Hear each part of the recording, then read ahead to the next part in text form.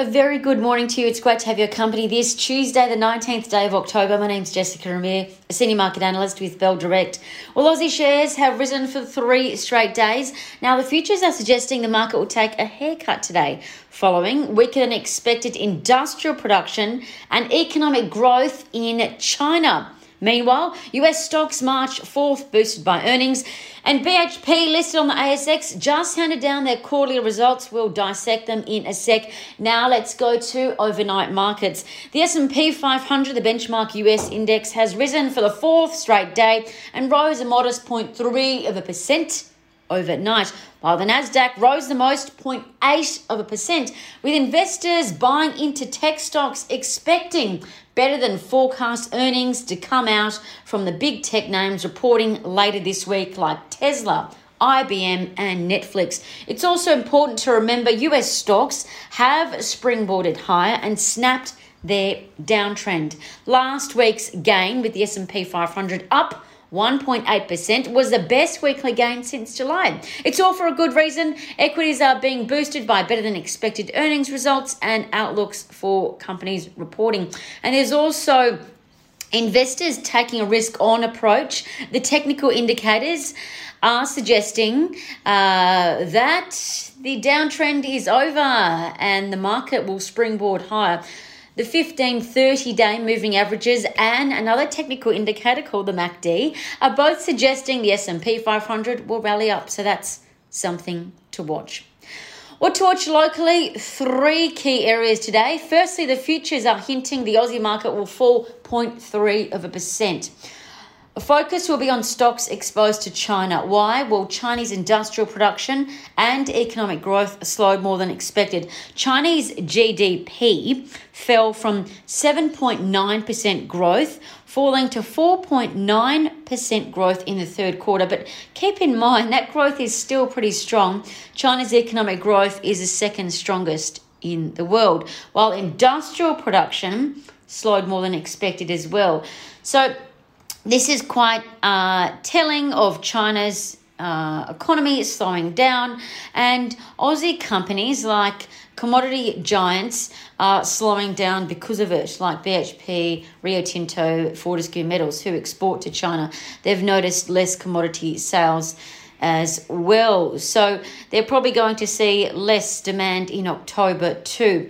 Secondly, speaking of commodities, company news is on watch today. BHP just handed down their results. So did Northern Star and Stockland SGP. But now here's what you need to know about BHP's update. BHP announced their proposed merger of their petroleum business with Woodside, WPL, is likely to go ahead with the paperwork ready to rumble hopefully by November, which will create the globe's 10th biggest energy company. What else for BHP? Well, their potash, their fertilizer major projects under development, they're tracking heading to plan. What else for BHP? Well, remember the unification of their corporate structure, combining the UK and the Aussie listed BHP. Well, that is expected to go ahead in the March quarter of next year if it's approved by the board. Apart from that, BHP announced September quarter production fell compared to June across most commodities, largely due to maintenance work.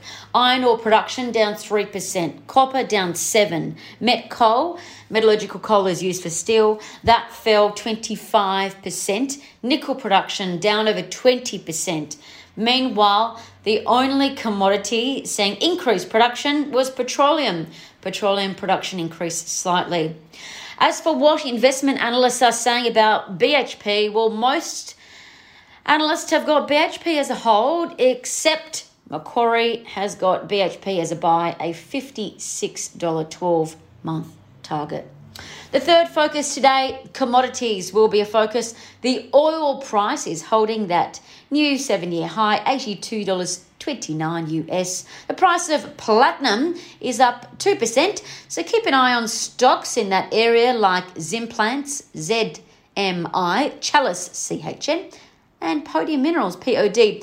And palladium is up 3%, so keep an eye on stocks like Chalice Mining, CHN, Liontown, LTR, and Impact Minerals, IPT. As for trading ideas that could be worth a look, here's a thought. Yesterday, we spoke about the online furniture business Temple & Webster, TPW, upgrading their earnings outlook. And this morning, Bell Potter has reiterated Temple & Webster as a hold stock.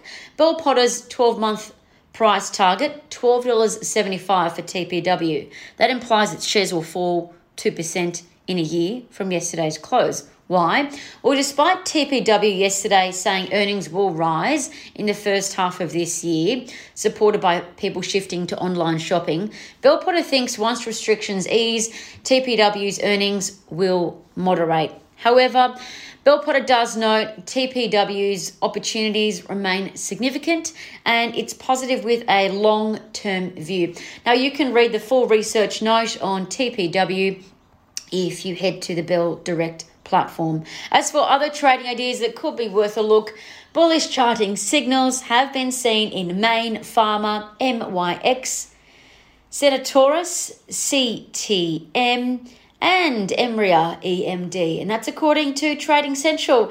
I'm Jessica Amir with Bell Direct. Happy trading.